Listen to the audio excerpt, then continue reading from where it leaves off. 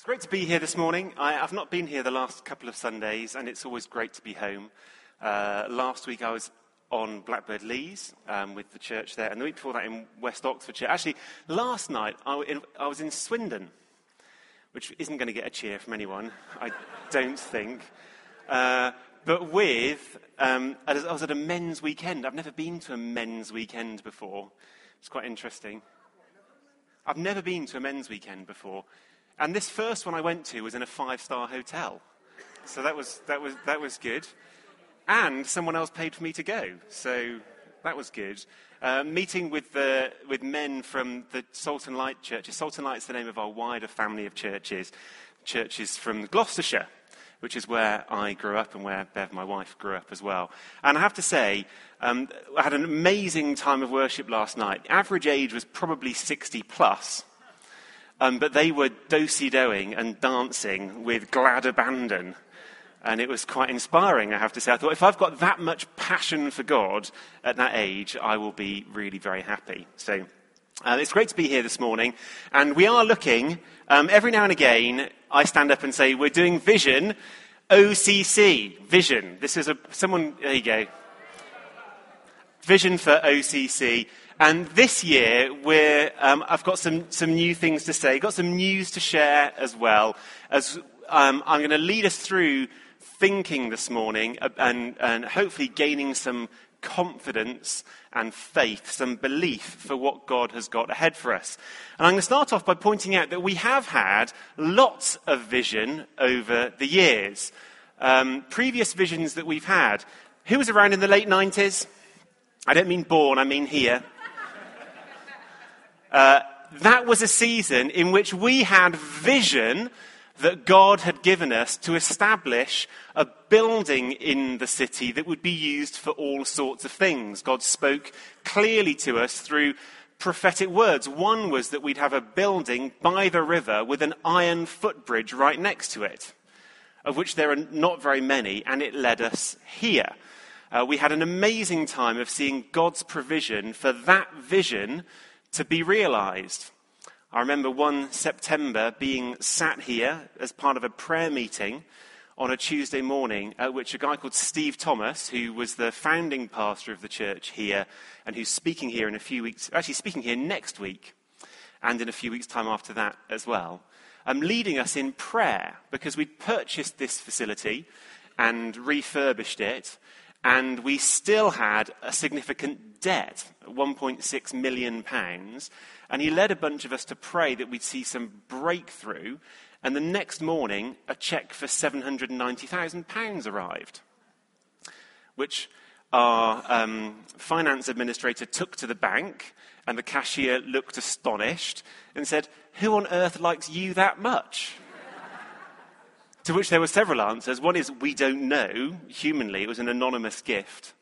But equally, we know that the Lord loves us, and he doesn't give us visions that will come to nothing. He gives us visions that reveal his intentions for us. That's one thing that happened. We had vision for that in the late 90s and established this building. We bought it in 2001, around which time God started speaking about something else, as he does. We began to see an acceleration in vision to plant a church in Blackbird Leys and Greater Leys. That's an aerial shot of part of the estate. If you didn't know already before this morning that we have a church there, I probably gave it away by saying that I was there last week preaching. That church was planted in November 2002. The process was vision, prayer, cohesive activity in line with that vision, and God providing in all kinds of ways, and a church began. This touches on what John and Nom. A few years after that, someone, they're sat here, started to get vision for the city of Paris and planting a new church in the city of Paris. And over the years, we in OCC had seen churches planted like you get runners on strawberry plants that just go out a little bit and they take root and get started, but draw life from the mother plant that's quite close through the process of getting established. We'd never before sent people to another country beyond where the strawberry runner of weekly catching up and support could be made to work. But they took on that task because God had spoken. We said to them before they went, well, they're going to come up and speak for themselves in a minute, but we said to them before they went, you're going there to plant a church. We don't want to plant churches that just look shinier than other people's and draw people in from other churches and feel good about ourselves. We want to plant churches because there are people yet to be reached with the gospel that none of the existing churches are reaching. And we said to them, well, when you go to Paris, you'll get even less support than we could offer you here in the normal course of life. So you need to learn to see people born again by yourselves without any help from anyone else in the church. And when you can do that, then we'll support you in going. They had some interesting stories along the way. But God turned up, and they saw people born again whilst living on Osney Island just here. We supported them in going, and you're going to hear more from them about that vision about which God spoke being realised. More recently, this is Tyndale Community School. I stood up here, I think in 2008, and said, I'm running a half marathon to raise some money so that we can do some exploration of a building for a school we might like to start. And things accelerated with that over a few years. In November 2011, I stood here and said, well, this is how it now needs to work. We've talked about this vision, but it turns out, in the details of things, we need £30,000 in the next 2 weeks. It's just become apparent.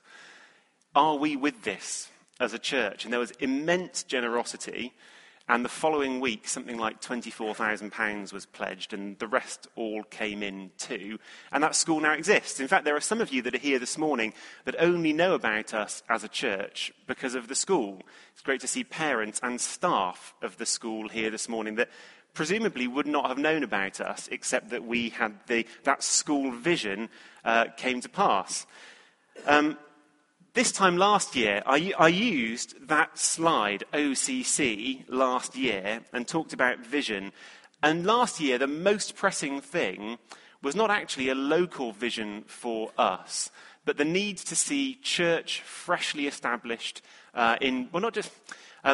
that's the wrong phrase, investment in the church that we had also planted years previously in Bicester. Bicester is a town in the north of the county that is due to triple or even quadruple in size after the government identified it as a new garden city. We said, we have got to be on the front foot to be there as a presence for Christ. There's a church there already, but we want to invest more. And it was just 2 weeks ago that a number of us had the privilege of praying for this couple, this family here, Mark and Catherine Ely, and their children, as they're in the process of moving to Bicester to take on the lead and work with the church that's already there. We're investing there, and we've yet to see all the fruit of it, but we're doing it because God's spoken, and as we've responded to God, it's like there's been a fair tailwind that's carried us forward. It's like our sails have been full, and there is movement, momentum, and purpose. Just in June, again, there was some vision to share. I again stood here, had lots of individual conversations with people too, but said to all of the church, and therefore many of you back in June, Keith Elmett will be retiring. He hits 65 next year. We want to make sure, for those of you who don't know, Keith is the assistant pastor here. It always feels odd to me, for me to say that of him, when he is like a spiritual father to me as well. But anyway, that's his role. He's getting to 65 and will be retiring. We want to prepare well for that and make sure that we have a really good season of handover from Keith, and in particular to Al McNichol. Neither Keith nor Al are here this morning. They're off doing different things, so perhaps I can speak about them more freely. They're both highly valued by us as a church, as are Eileen and Caroline, their wives respectively. And through, again, a wave of generous financial giving, it's been possible to plan to employ them both increasingly, so to continue employing Keith whilst also increasing Al's hours to get that handover in place. So I'm just trying to paint a picture of vision that's come from God, that when it first comes is a bit of a vague, not quite in focus, and certainly quite abstract thing. There are words that we hear and we wonder quite what that will mean. And then God starts to work and bring about this new thing. As Simon shared that picture of a starting pistol being fired, God then fires something, and something new comes into existence, which wasn't before. I said I had a little bit of news to share. Some of you may have picked it up already. It relates again to Keith Elmett, and also to one of the pictures that's on another one of the pictures that's on the screen here. Keith and Eileen have just got back to us from Bicester, where they were playing a role in the church there. There's been a new development, and some of you will probably quite quickly guess what this might be. Well, you will as soon as I say the next thing, which is that the principal that we have at Tyndale Community School, Liz Russo, whom many of you will have met, is moving to Somerset in the new year to be with her future husband. And we've been through a process of looking for a new principal for Tyndale Community School. We advertised nationally, we employed a headhunter, we weren't able to appoint anyone in the end, and then looked around. And actually, about 2 weeks ago, I had a sudden thought. I thought, isn't this what Keith should do? And the thought came to me quite suddenly, and I shared it with him, and I wasn't laughed off by him. And he he received that as a seed put in him of faith for the period up to his retirement. He knows that he's called to continue working as a pastor. In the details of life, we were already looking at reducing his hours somewhat to part-time in the new year as part of that handover. And so it just so happens that in January he has hours freed up to do other things. Just so happens. Funny that. And Keith was, for those of you who don't know, he used to be a head teacher. He feels that having spent 8 years now working as a pastor, that the opportunity to go back into school leadership and to see all that he's learned of church life connect with all that he already has around school life and education can, and indeed will, come together wonderfully in him being principal at Tyndale Community School. So we are appointing him there as the principal, part-time from January on an interim basis to see us through to next summer. When we'll appoint a full-time and long-term principal. There are a few more details that I could tell you about that. You can ask anyone who knows the details, because they've already heard them via the school. Parents and staff, there's a few people that know. Wave your hands, because if anyone wants to know more of what's going on, ask these people and they can tell you. I have to say, it's absolutely brilliant for the school. When I spoke to the senior leaders in the school that are there already, they all said to me, in not so many words, we have fantasized about this possibility, and we just didn't believe it would be possible.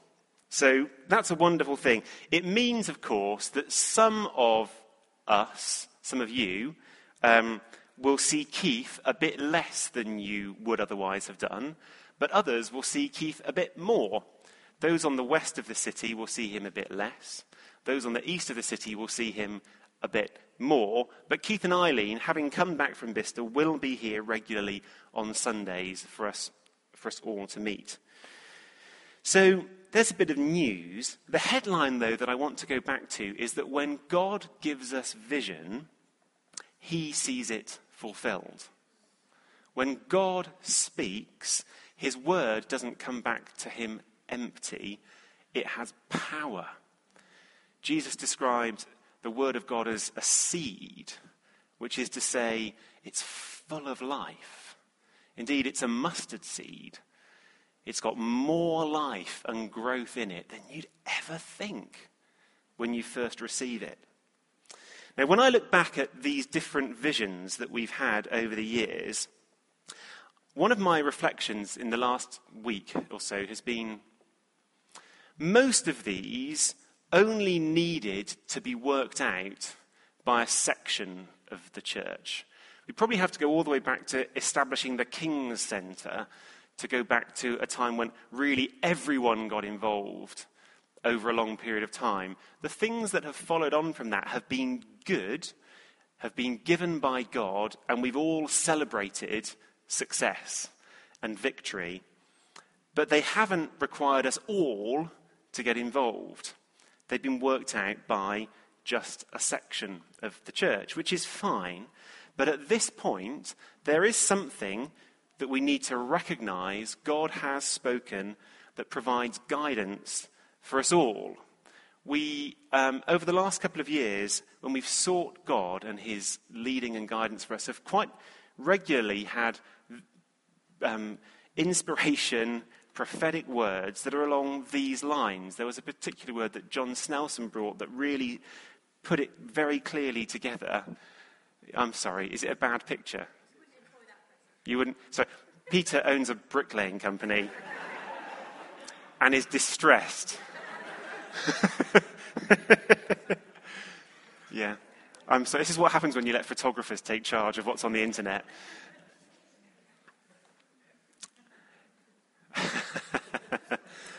So, I'm sure, I just need to add in a little caveat here, that as God has spoken to us about building brick by brick, it's not about building shoddily. Let's be clear.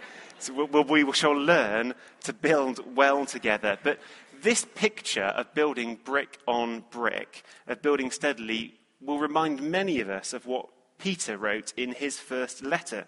That's there in the New Testament, 1 Peter chapter 2 and verse 5, which says of us as people, you, like living stones, are being built into a spiritual house.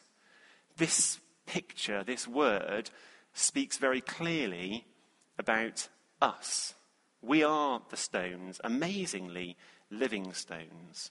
We are the stones whom God is building together. So this word actually is not about another building like the King's Centre or Tyndale Community Schools building. It's about us as a community, as people being built together. What are we to become? What kind of building are we? Well, there's much that could be said, but I want to read two verses from Philippians chapter 3. I'm going to read it from a translation that you wouldn't often look at by a guy called Moffat from the 1920s. And the reason for that is it's a wonderful turn of phrase that gets very widely quoted just at this point. So if you look this up in your Bible, you'll probably find a slightly different pattern of words, but the truth is clear. You see, Philippi was unusual in the Roman world. It was a place to which retired soldiers from the Roman army would retire. It was technically a colony. We have probably used the phrase colony over the years, mostly to think about what happened as European empires went out and exploited different parts of the world. But this was a colony of Rome set up in a Greek context to provide a home from home for these retired Roman soldiers. Despite being in a Greek-speaking area, they would have spoken Latin. They did speak Latin there, as Roman culture and Roman ways were worked out in every detail of life in Philippi. Philippi was a colony of Rome. And when Paul wrote to the church in Philippi, he wrote this. This is from this other translation. Philippians 3, verse 20. But we are a colony of heaven. That's the key phrase. We, the church, are a colony of heaven, and we wait for the Saviour who comes from heaven, the Lord Jesus Christ, who will transform the body that belongs to our low estate until it resembles the body of his glory. He'll do that by the same power that enables him to make everything subject to himself. This is Chinatown in London. It's the same kind of thing. A culture from one place taken and put in another. And it feels like the motherland. It feels like the homeland. It's probably a bit colder than most of China. But that's what's going on, and that's what Paul understands and teaches us is true of us. What are we building? We're building nothing less than a colony of heaven. That whatever the life and culture of heaven is, we can build and live in it. Heaven on earth. That's what Jesus taught his disciples to pray. When they said, "So teach us to pray, Jesus," he says, well, it's like this. Our Father in heaven, heavenly reality. Heavenly reality is Father God who loves us. Heavenly reality. Our Father in heaven, hallowed be your name. We honor him. Your kingdom come. The kingdom of heaven come. Your will be done. All that happens in heaven, come on earth as it is in heaven. Fundamental prayer of the Christian life is that this would be true, that we would indeed be a colony of heaven. It's a wonderful, wonderful thing that we get to experience heaven on earth, but not just that, to bring heaven on earth through our praying, through the lives that we live, through our words and through our actions. We get to enjoy the blessings of heaven and bring blessing to those around us. That's why when I came to Oxford as a student, 22 years ago now, when I came to Oxford as a student, the thing that I found that was most valuable was the community of God's people, the church. I found a colony of heaven. I found it my first Sunday in Oxford. I found this particular church. There are other colonies of heaven in the city, but I found this one. Now, this was the most valuable thing that I found. I had a good time as a student. Those of you who've just arrived as students are perhaps wondering what the next few years will hold. It went well for me.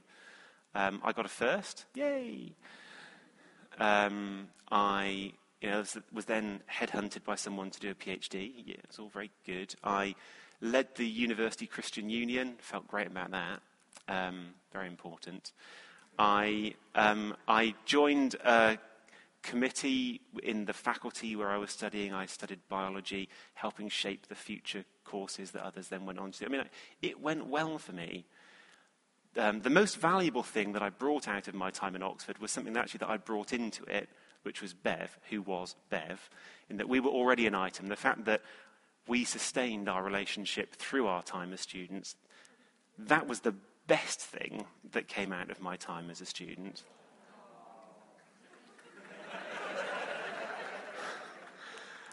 But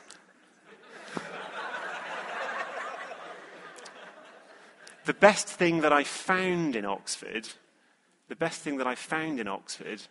was a colony of heaven. And that's why I stayed here. Valuable beyond compare. And so when we look ahead, we think, what's the vision? What do we see? What is it that we need to pray would come? It's nothing less than heaven on earth. And specifically, that there would be many, many, many communities in our city that bring heaven to earth. And that's the statement that I'm speaking here on behalf of the church's leadership team, that we think should guide us in the coming year. For this year, this will be the phrase that gets repeated again and again and again until you're either sick of it or have prayed it into being. That we will, in this year, be growing communities that bring heaven to earth. If this coming year sees this happen, what a delight. That would be amazing. And not just a would be, but that will be happening. And it will be an amazing thing. We dream of a city in which every man and woman and child can connect with this kind of community. And that means that we dream of a community bringing heaven to earth on every bus route, in every ward of the city, in every college, in every school, in every significant workplace, for every ethnic group, for every language group. Because the Word of God says that the glory of the Lord, not just that, the knowledge of the glory of the Lord will cover the earth as the waters cover the sea. That's the vision. And for us here, it means this: growing communities that bring heaven to earth. So they're all over the place, all over the city. Of course, that sounds wonderful, and we can go, yay, to that as well. Yeah, good. That's good. I mean, if I hadn't got that at this point, I'd be sunk. So I mean, I'm glad that I've got that. Thank you, Jez. However, I wonder if anyone's got a clue what that means anyone should do next week.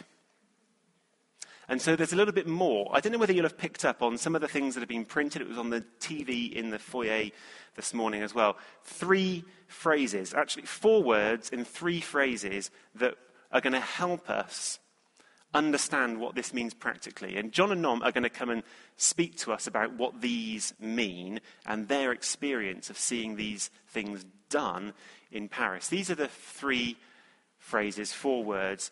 What it will require of us is that we invest, that we're bold, and that we invite people. And investment is about relationship. It means investing in relationship with each other, taking time to be with each other, taking time to listen to each other, to be there for one another. It also means investing in our relationship with God, spending time with him. There's an investment that needs to go on if we're going to see anything grow. That's one thing. And I've got a picture. This is to help you remember this. Investing. I've got 3 animals. See if you can guess what they are. You can probably guess the next one. It means investing. It means being bold. It means doing courageous things. Things like praying for people who don't yet know Jesus to be healed of their afflictions. Or being honest about what we know is true about Jesus in situations where it would be so much easier to keep quiet. It might mean some courageous generosity of giving to people in need at our own expense. It might mean all kinds of things, but courage and boldness will be a watchword, lion-like behaviour. And the thing about inviting people in is, there we go, it's like a mother hen thinking of Jesus and his heart, looking down at the city of Jerusalem and saying, I longed to gather you. I longed to gather you like a mother hen gathers her chicks. And there's a need for us to invite people in, whether that's people that you know that might like to be gathered in here, literally, on a Sunday, but through the communities that we have across the city, inviting people in to join us as friends together as we meet in our homes, as we meet in cafes or different places that are our daily lives. So these things are going to keep being brought to our attention. I'm going to make sure that we keep talking about this I'm hoping it won't be everyone's fed up. I'm hoping that next summer everyone will be delighted at all this that has been built. But we're going to keep going with this. This is vision for the coming year. So, Bilsons, come and tell us what you're doing. Just as they're coming, it's just John to begin with. That's great. No, of course it is. Sorry. They're going to come. It's actually a triple act, really, not just a double act. I was about to introduce you, but maybe you could explain to people, what you're doing and who you are, and that'd be great. Thank you. Hello. Sorry. Is this on? Yep, brilliant. I'm John, for those who don't know me. This is Nom. Do you want to just stand and wave at least? And we have 2 beautiful children who are Ruben and Anais, who are with the kids at the minute. They're feeling slightly intimidated because church for us is normally 30 people. So this is sort of beyond their normal expectations. But it's great, fantastic to be with you. We love you guys. We love you very much, and it's always a huge delight to be with you. You remain, it's 7 years nearly since we left. Feels a lot ridiculous, it can't be that long. But you remain family, and we think you're great, and you're doing fantastic. You should probably have, thank you to Louise, thank you very much. You should have a sort of bookmark thing on your chair, which we just wanted to give just a little reminder. Hello! Please do pray for us, remember us. We were sent, as Steve said, 7 years ago to go and plant a church in the Paris suburbs. We've done it by the grace of God. There is now a church in Créteil. But once we'd started to get to a point where something was sort of established, God then started to speak again. And started to say, well, it's not just church, John and Nom. Actually, you know this and knew this already. It's churches. It's a network of missional communities or missional churches around Paris for the glory of God. And that's, I think, clear now to us. And we're starting to say it. We kind of knew it inside, but we didn't say it. We're now starting to say it. This is the vision. It's a network of missional communities around Paris for the glory of God. That is not an easy thing to do. It's not something that we're finding particularly easy to communicate in our culture. It's brand new as an idea. So we're working hard. We're in the phase of, okay, there's the vision, now we're praying. And we are right now in a season of prayer as the church. The church and me were meeting this morning and will have been praying together. And we're praying for 4 things. We're praying for a revelation of God as Father. That's just absolutely vital everywhere. It's a big issue in France where we killed our king and father figure. And that lives on 200 plus years later.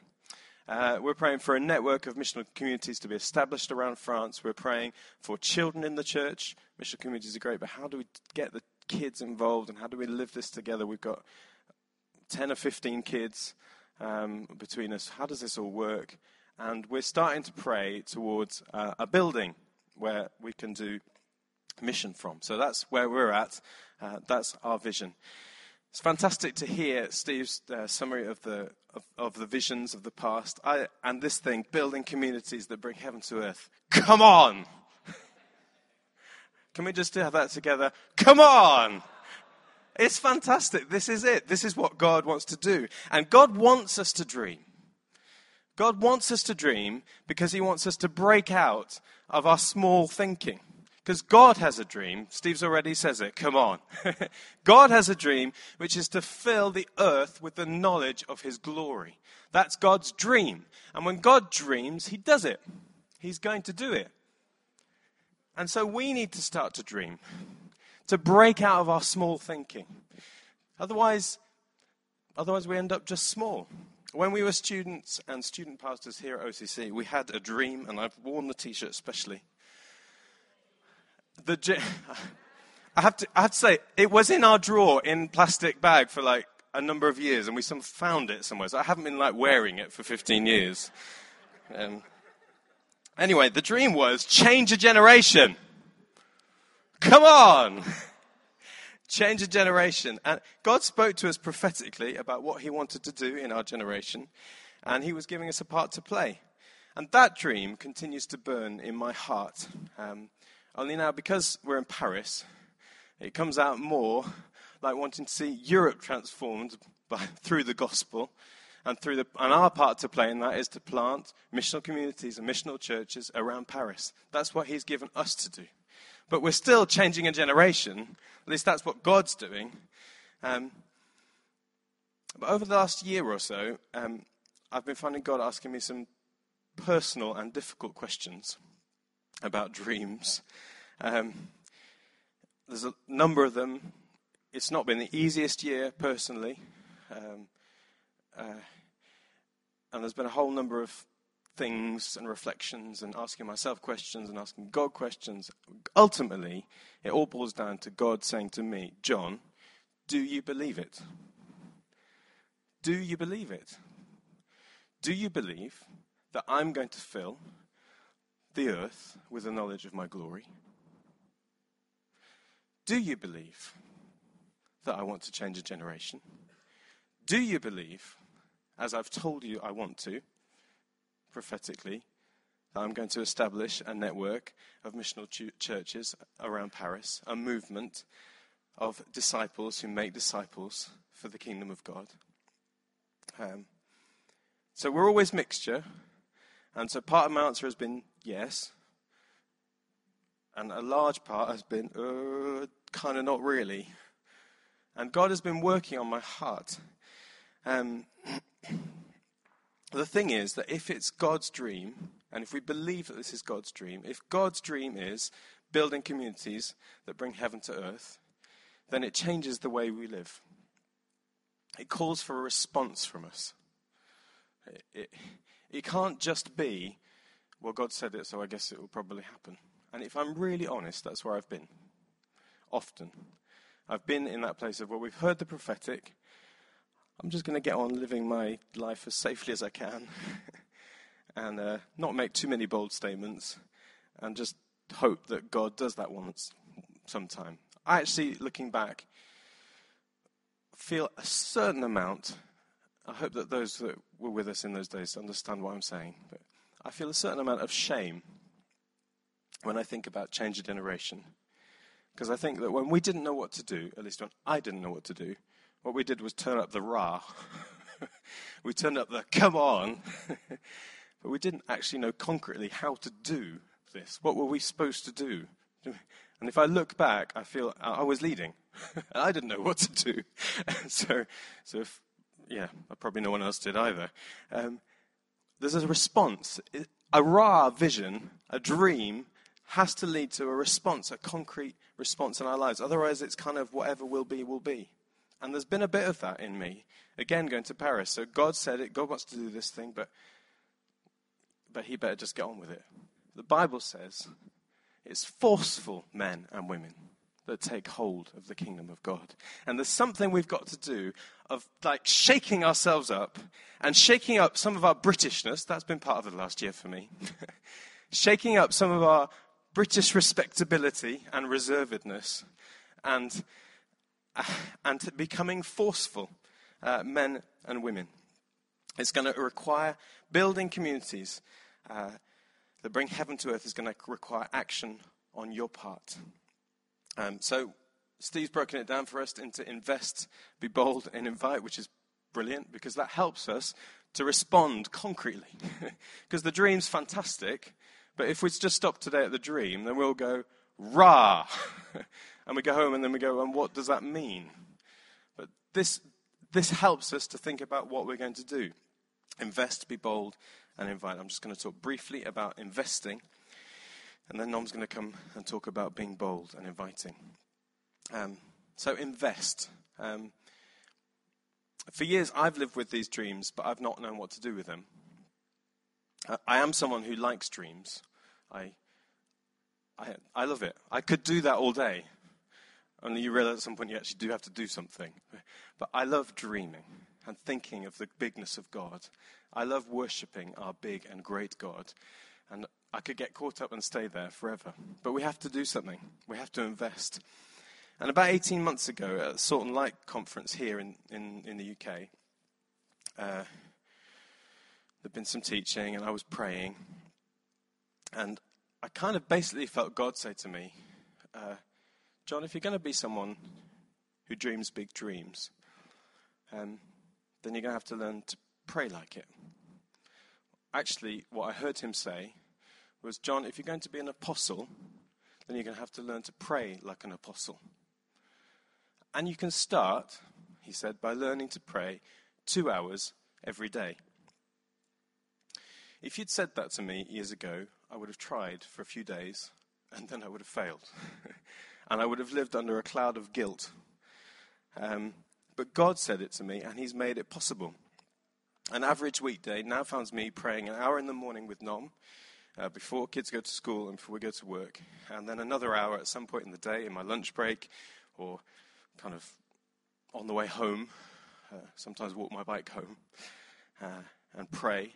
And I pray, and I use the Lord's Prayer as a prayer to pray for heaven to come to earth. To pray for that in my life. To pray for that where we are. That Father's goodness would be seen. Father's goodness would be seen in me and my family.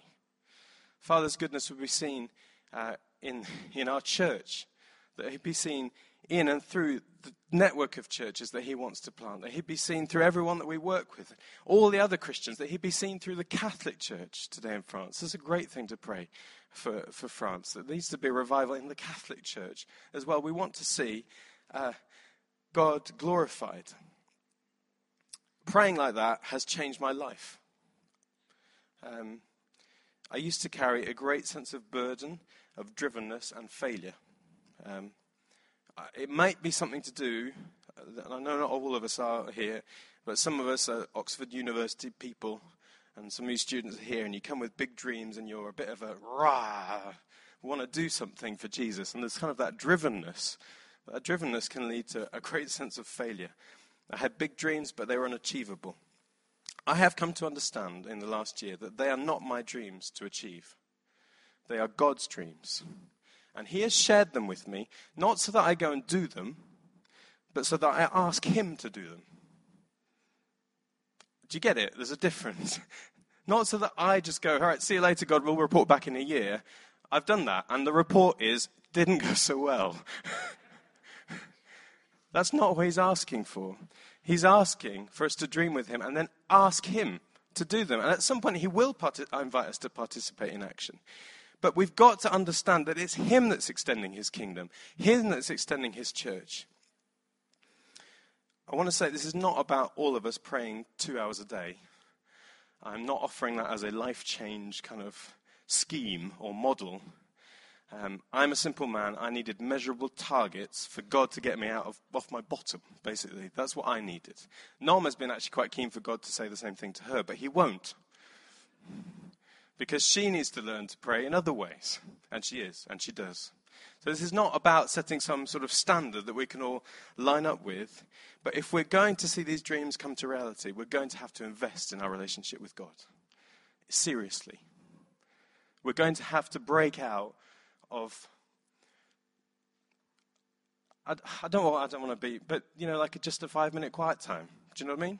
I mean, if that's where you're at, then and you're not there, we'll start with 5 minutes. Let's all grow and take steps. But we're going to have to break out and push us, receive God's pushing beyond. Ultimately, I'm discovering that God doesn't accomplish his dreams through my being in charge of them. And that's quite painful for a driven person. He doesn't accomplish them through me being in charge of them. He accomplishes them through me recognizing that he is in charge of them, which ultimately means me learning to be a good Christian, to pray, to read my Bible and obey, and learn to obey, and to love people. One of the things, if you're a dreamer, is that sometimes you're not that great at always loving people, because you get caught in the dreams. And that's another aspect of investing, is we're investing in relationships. Prioritizing relationships is another way of recognizing that God is in charge. For a long time, I felt that because of the things that were in my heart, I had to be friends with everybody. Can I just say that being nice to everybody is a great thing, but being friends with everybody is not possible. And it leads to no friends. And if we want to see communities that bring heaven to earth, we're going to have to choose with whom we build. I'm not saying necessarily not like best buddies, not just the people that we like, but who is God calling us to build relationship with so that I can learn to love people, so that I can learn to be a good Christian who loves people. As we do that, we allow God to take charge of his dreams and to apply them in our lives as we invest in prayer and in loving people. Nom.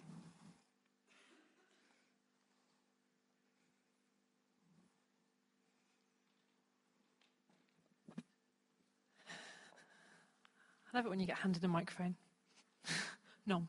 Okay, so colonies of heaven. I love that. It made me cry, actually. Colonies of heaven. We need colonies of heaven in Oxford. We need colonies of heaven in Paris, in Créteil, in Champigny, where we are.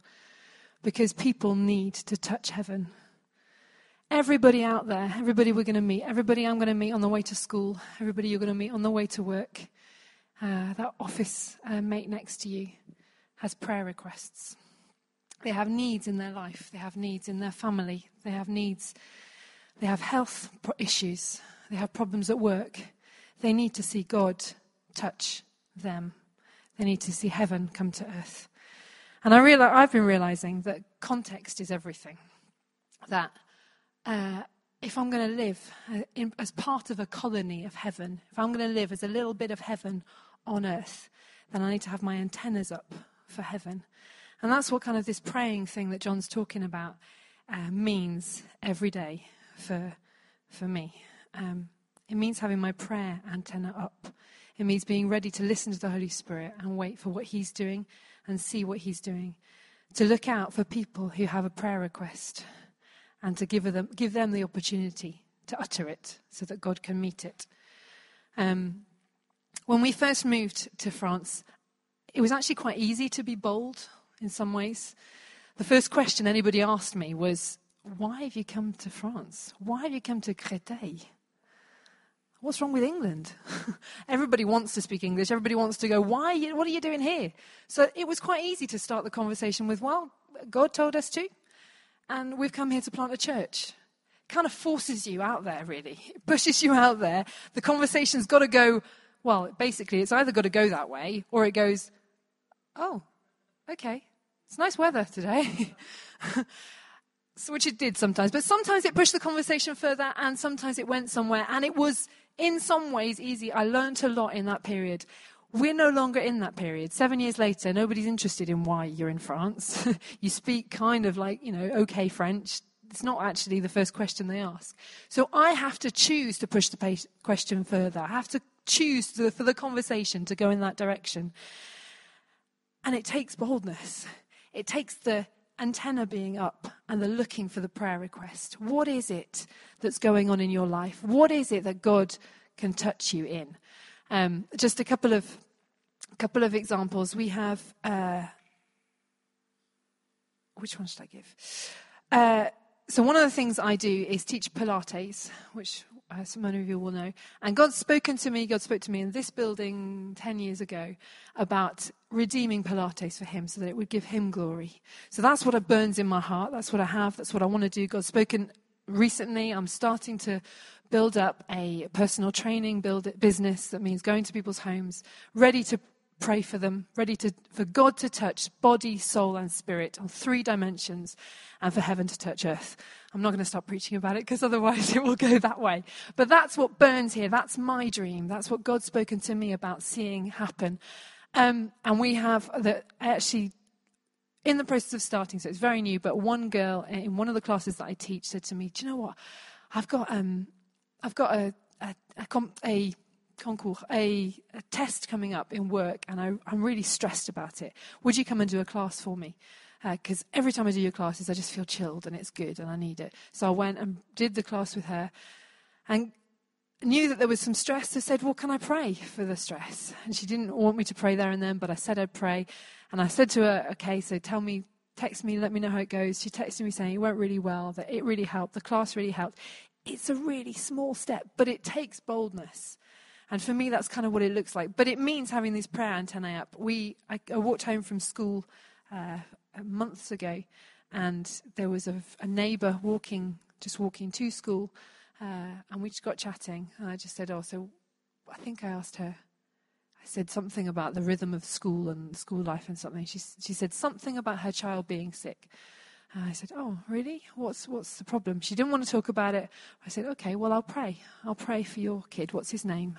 And praying every day means that you actually do pray. I think I used to be afraid to say I'd pray for someone because I didn't think I'd actually do it. Whereas now I do. And I prayed for her, and it opened up much opportunities. I'm going to talk about her again in a second. But the antenna have to be up. If we're a colony of heaven here on earth, if we're going to live out like God really wants to touch the earth and see his glory and the knowledge of his glory cover the earth, then it's going to take bold steps. And bold steps come by being ready and having our antenna. This is an antenna, by the way.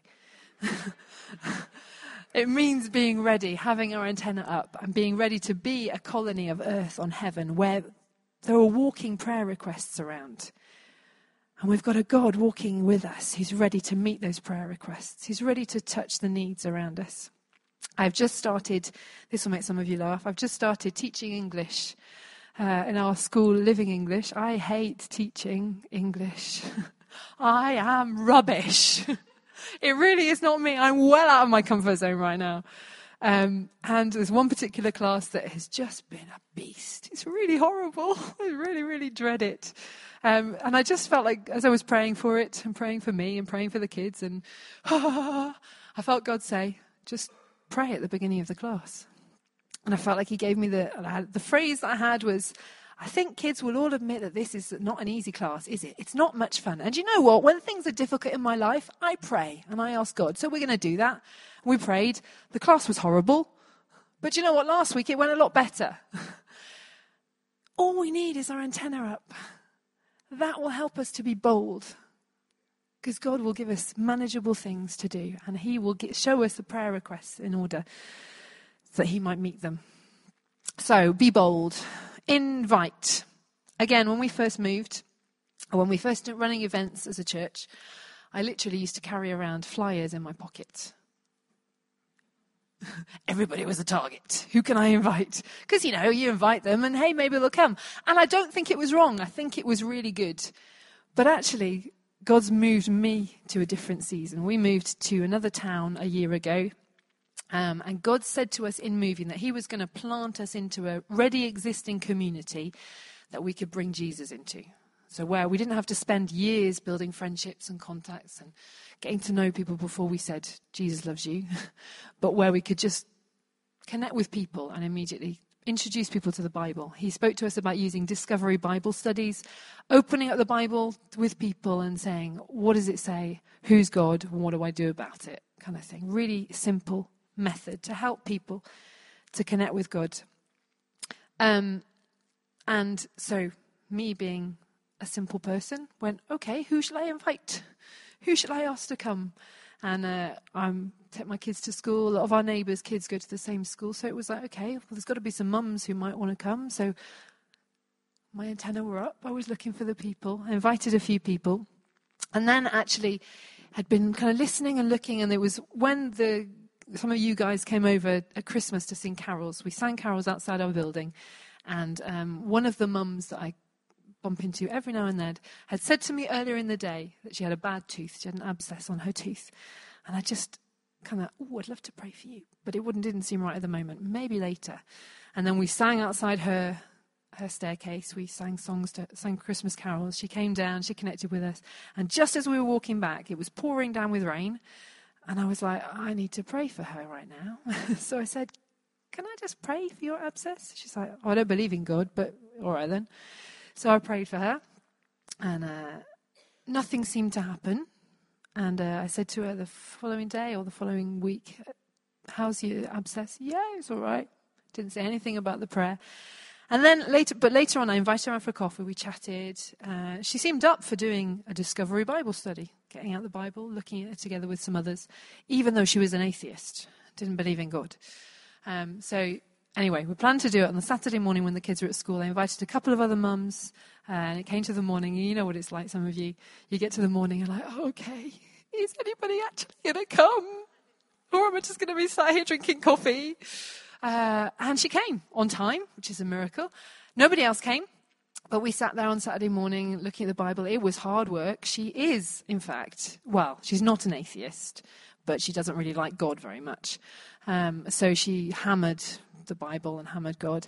But in that context, somewhere along the line, she said, oh yeah, but God did answer that prayer. My tooth did get better.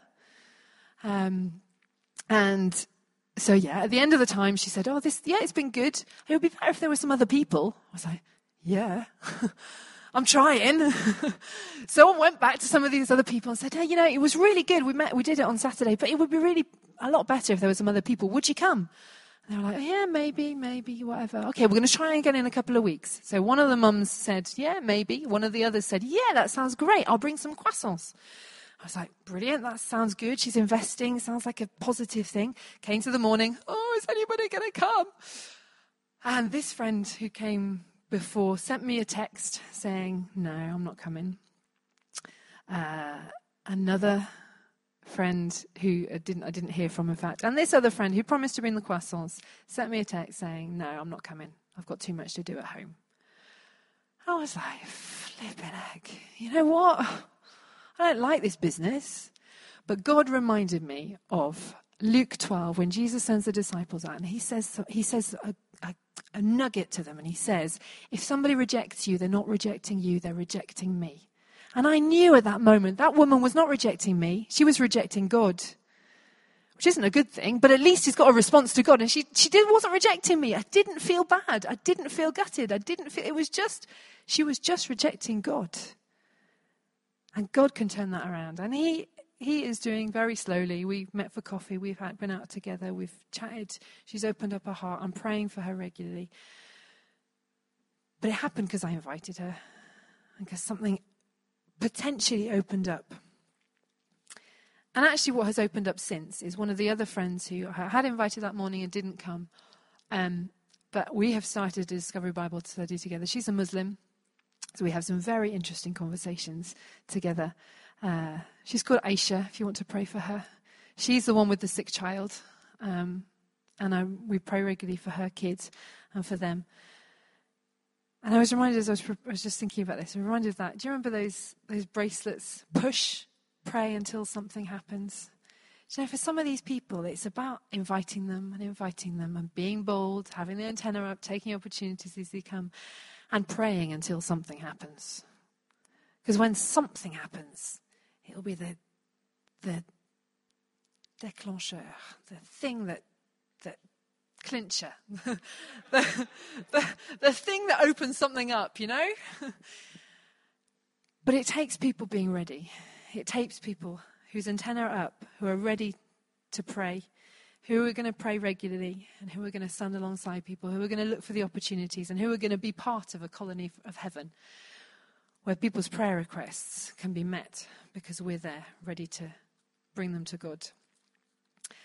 As I prayed for you guys, I felt reminded of, it's a story you will all know very well, I'm sure, when Jesus goes to Mary and Martha's house, and Martha's busy serving, and Mary's sitting at Jesus' feet. And Jesus says to Martha, you are worried and agitated about many things, but Mary has chosen the one thing that is important.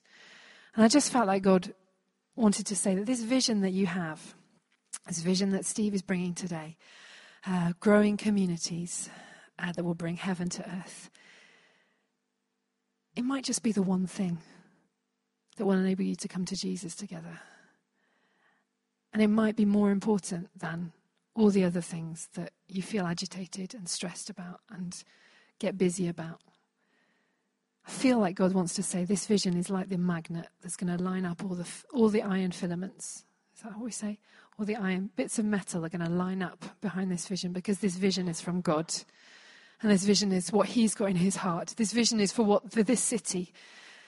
God wants to see colonies of heaven across this city. God wants to see them like Steve said, in the schools, in the workplaces, in the hospitals, in wherever you are. God wants to set a community there that somebody with a prayer request can touch. And somebody can touch heaven through touching you. I believe in this vision. I believe you do too. I believe it's going to happen as we invest in him, our relationship with him, in one another, our relationships with one another. It's going to happen as we get our antenna up, we take bold steps towards people, and as we invite them to know this God who loves them very greatly.